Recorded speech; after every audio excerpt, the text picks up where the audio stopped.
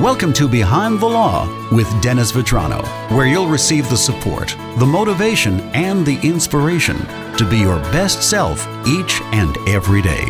And now, here's your host, Dennis Vetrano. Joe Daly back with Behind the Law with Dennis Vetrano. Welcome back, Dennis. Good to hear from you, Joe. Social distancing. I'm in the studio. Dennis is at his law office, and we're talking about all the changes that have come about for everybody, no matter where you are during this pandemic. Yeah, oh my God, yeah. So I'll lean back here. You can't see me, but I'll lean back and show you my little survival kit here for my people watching the video. Yes, 2 different masks and a little pocket sanitizer thing. So, look, as I get into situations where I'm in close proximity to other people, the grocery store, what have you, and I try to, limit my trips, but, maybe once every 2 weeks, something like that.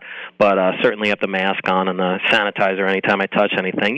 Listen, forgive me, I'm not super concerned for myself individually, but I think it doesn't mean that, you don't take precautions. The medical professionals have given us some insight, so now you got to follow the advice. So, which is good advice. And you had mentioned to me off the air, you don't want to spread it to someone else either. Yeah, I think that's the thing. You know what turned me? What turned me was when they said, you don't want a chance that you're carrying it, and by you exhaling on somebody, that they get it, or they bring it home to their grandmother or their grandfather or their sick aunt or uncle.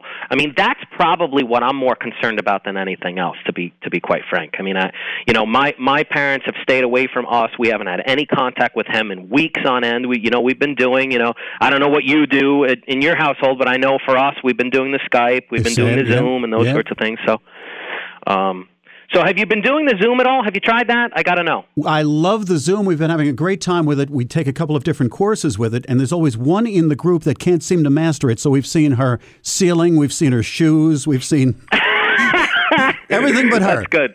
That's good. That's good. We're all getting used to it.